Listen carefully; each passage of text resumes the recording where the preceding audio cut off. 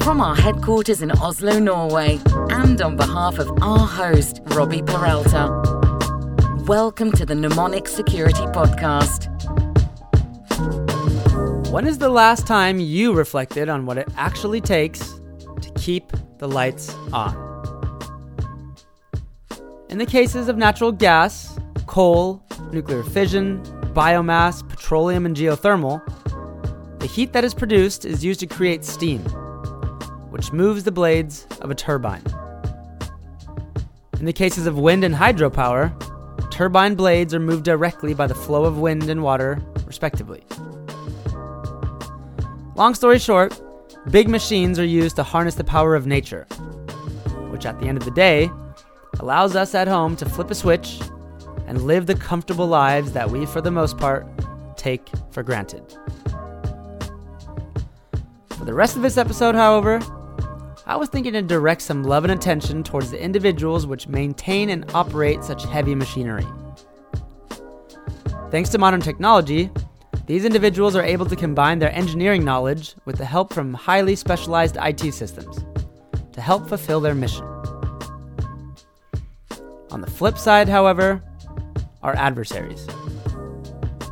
Either nation states or financially motivated actors, these threats do their best to accomplish the exact opposite of what we want. So, should we be worried about the security of these big machines moving forward? Michael Weng, welcome to the podcast. Hi, Robby. Thanks a lot. Thank you for having me. It's a pleasure having you here. We've been, we go back a few years now.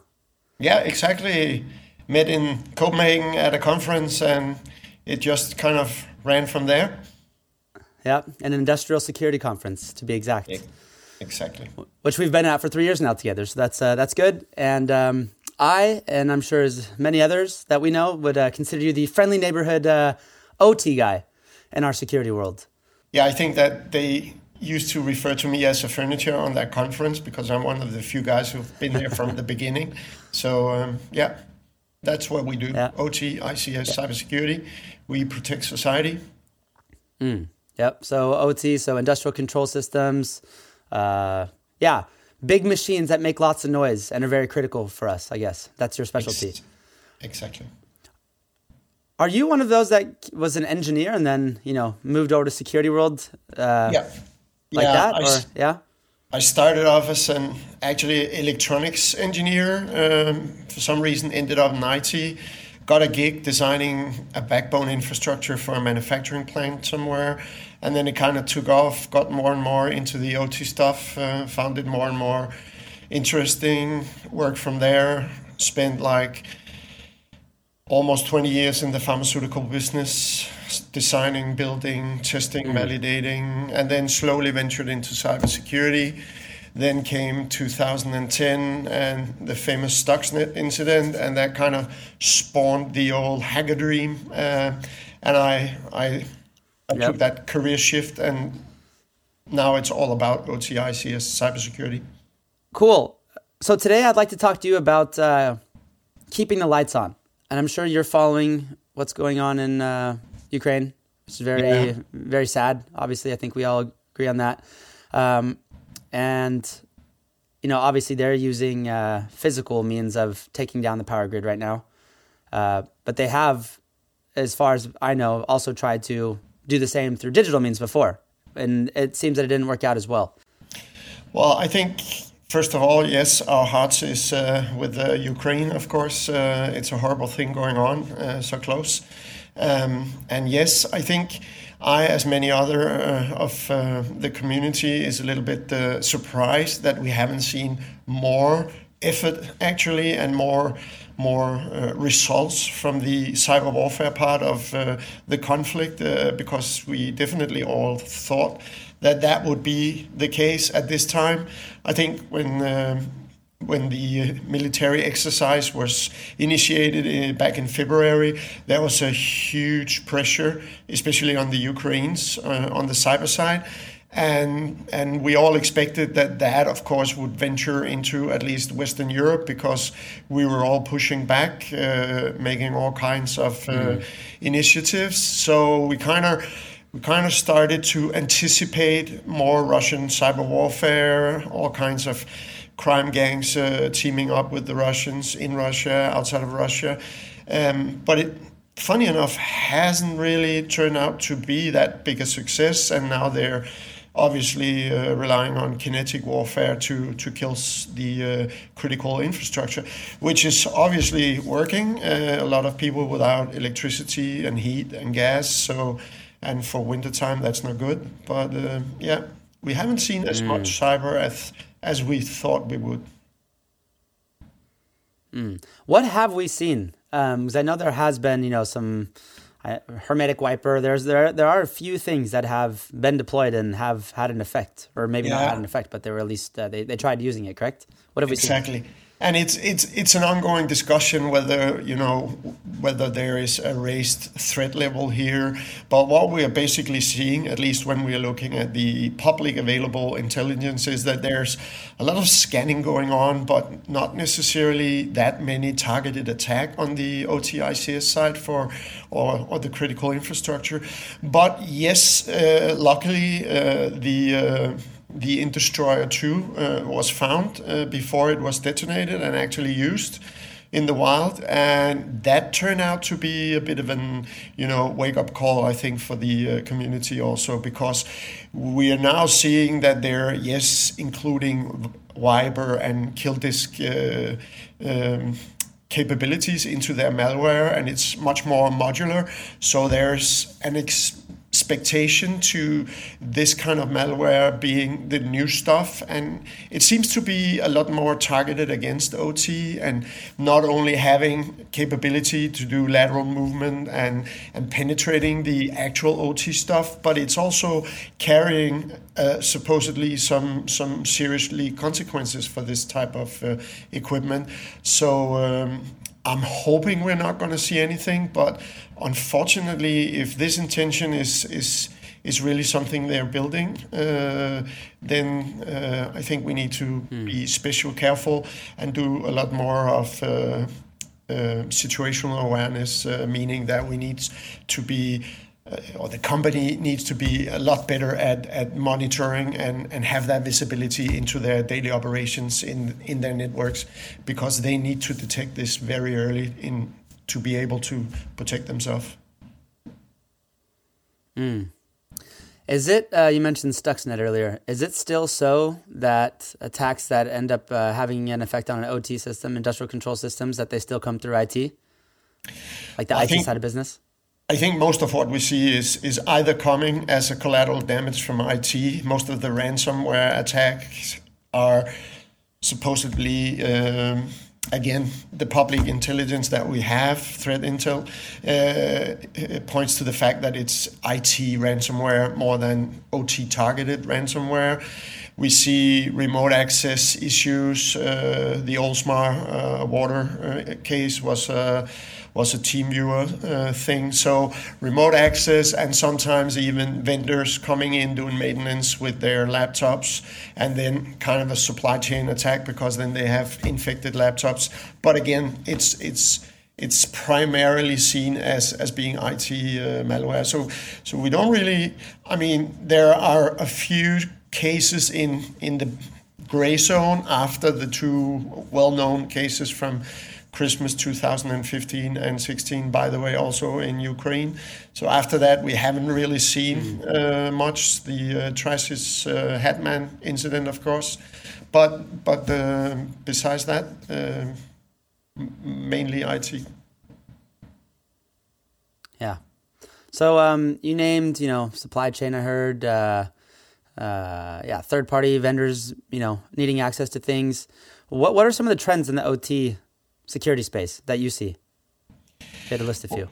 Well, we definitely see that more people are becoming aware of this visibility need, and so they're implementing all kinds of NSM boxes or NMS boxes, network monitoring, security monitoring capabilities. You would have your Dragos, your Nozomi, your Clarity boxes, Forescout or SCADAfence, just to mention the top tier ones, and we're also seeing more and more companies actually making some form of due diligence, trying to do risk assessment and point out the crown jewels or the critical parts of the production, doing some form of risk assessment to actually try to balance the cyber effort, the cybersecurity efforts. So I think that's a new thing, even though we in the community would like to see them do more. Some are struggling getting even the basics right still. So I also think that we're seeing, at least we're being challenged more and more on incident response readiness. So we're doing more tabletop exercises where we include the OT part. If it's a manufacturing company or a critical infrastructure energy company, we're tasked with also including doing injects for the OT side to kind of test these incident response plans and for the companies to see if the business continuity is in place. And what is your how has your experience been with those initial sort of projects? Well, it's good so far. It's definitely still wake-up calls for the companies. Some of them actually have quite good incident response plan on the business side, on the IT, corporate IT, enterprise side, and they would have a fairly good sense of what to do and who should do it and when and who to call. But then if it starts to move into the OT side, then it becomes more blurry, and often enough there's this challenge between how they do it in IT and then what you can actually do in OT, because there are different priorities. So that's often where we see that they're a bit more challenged, and there's still a lack of good playbooks on the OT side, I would say. Most of them just aiming at being able to respond to standard ransomware attacks. What are some of the common challenges that you see moving forward then within performing these tests and these assessments? Because I would assume that the OT side of business they do have incident response plans, but they are more for when the power goes out or when their system stops working. So it's not like they're starting from scratch. Exactly. Well, they have been focusing, of course, on safety and resilience, because this is often enough where the money is earned. So, and there's also often enough life at stakes. Things can go boom or make huge environmental disasters. We've seen a couple of those as well. So I think the emphasis has been on safety and resilience, and now they're slowly starting to include cyber into this, because of course a ransomware attack could mean, whether it's from IT or targeted OT, it still means that you will lose visibility and you might even lose control over the process. And that can have a huge consequence, not only for the people working at the site, but if you're at the wrong geographical point of view, it can hit environment severely, or if it's in the middle of a town, there's a huge potential for a lot of other people to be impacted. So they're slowly starting to address this. So they have to shift their focus a little bit from standard safety and resilience issues to more cybersecurity-driven approaches. So there's still room for improvement there, but we're seeing more and more, so that's a good thing. And then, of course, there's the standard challenge that since this equipment is a little bit different than standard IT. At least we're not aiming at doing pen test in the OT side. It's an ongoing discussion also in this community whether you can do a pen test.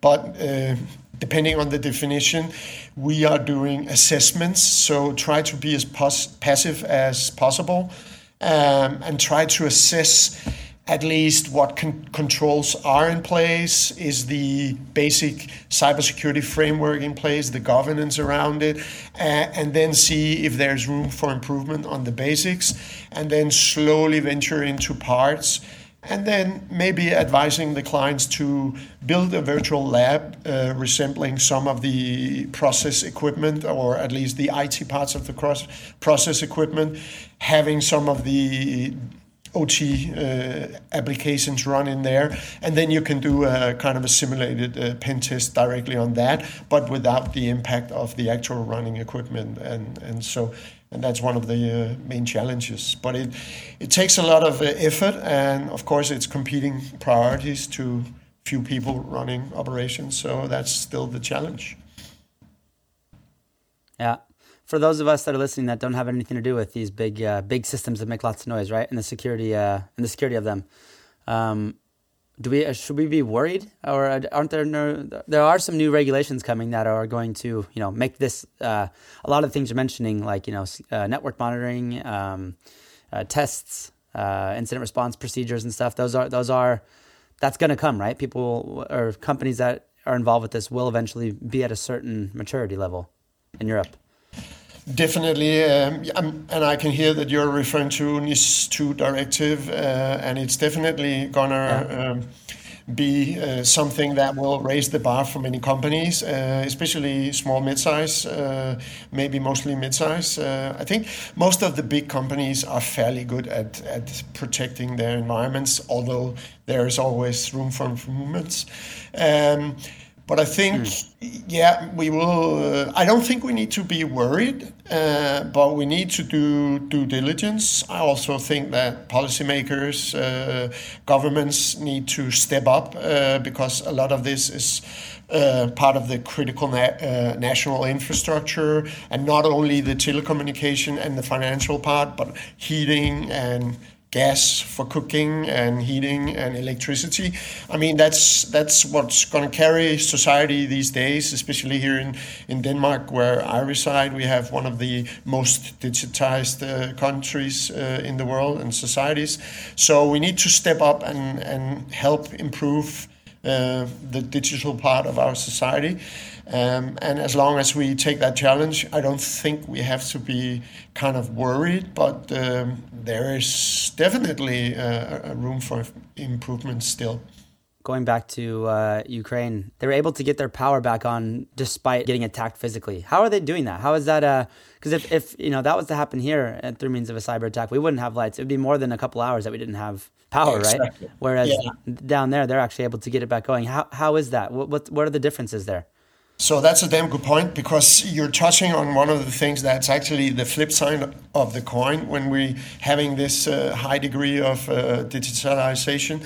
I mean, we've built a society that's very technology driven, and that means that we're slowly getting rid of a lot of manual resources in and around our different types of facilities carrying the especially the energy sector, so the electricity, and especially for the cases back in Ukraine in 15 and 16, what saved the day and actually made them recover so fast was that they still had a lot of technicians being able to drive out to the substations, manually switching relays and levers. But we don't have that here in the northern countries and in Western Europe, at least not to the degree that we had in the future and comparable to Ukraine. So we will be challenged because we will have fewer people that are part of that recovery phase, because people also losing sight of how is this system actually working manually. And a lot of the time, what will save the day is that we can go into island mode and run manual, but fewer and fewer of our resources actually know how to do that. And we will also have fewer resources. So spanning a whole country, that would be a serious incident, because we would spend some time recovering systems. And since it's all based on IT, which is then not available, that will be a challenge. So, of course, we save resources on a daily basis, but when push comes to shove, I think we will be challenged on that part, and it will be a challenge.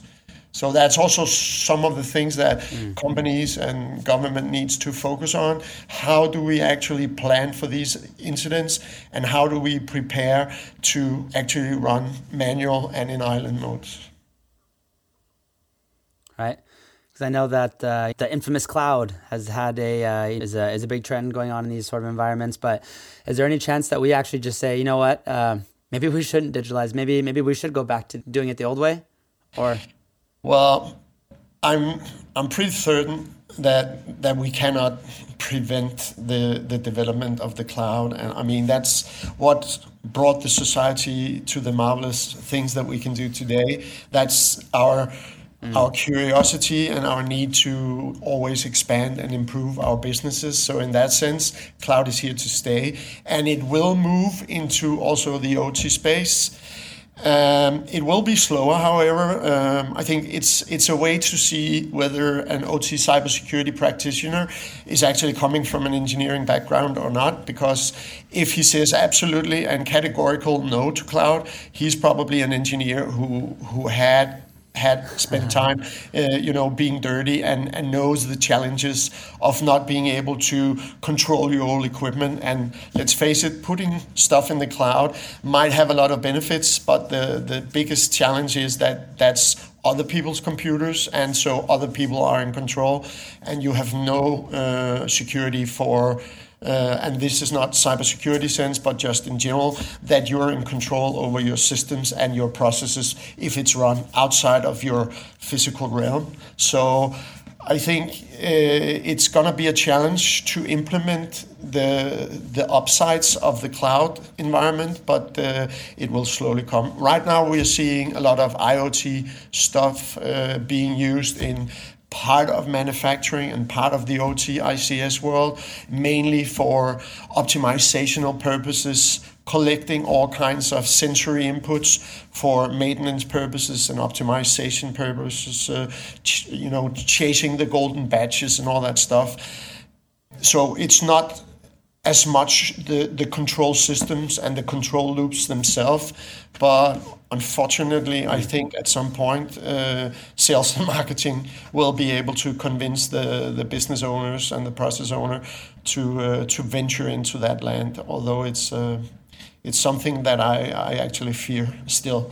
I need to see the technology be a lot better than it is today.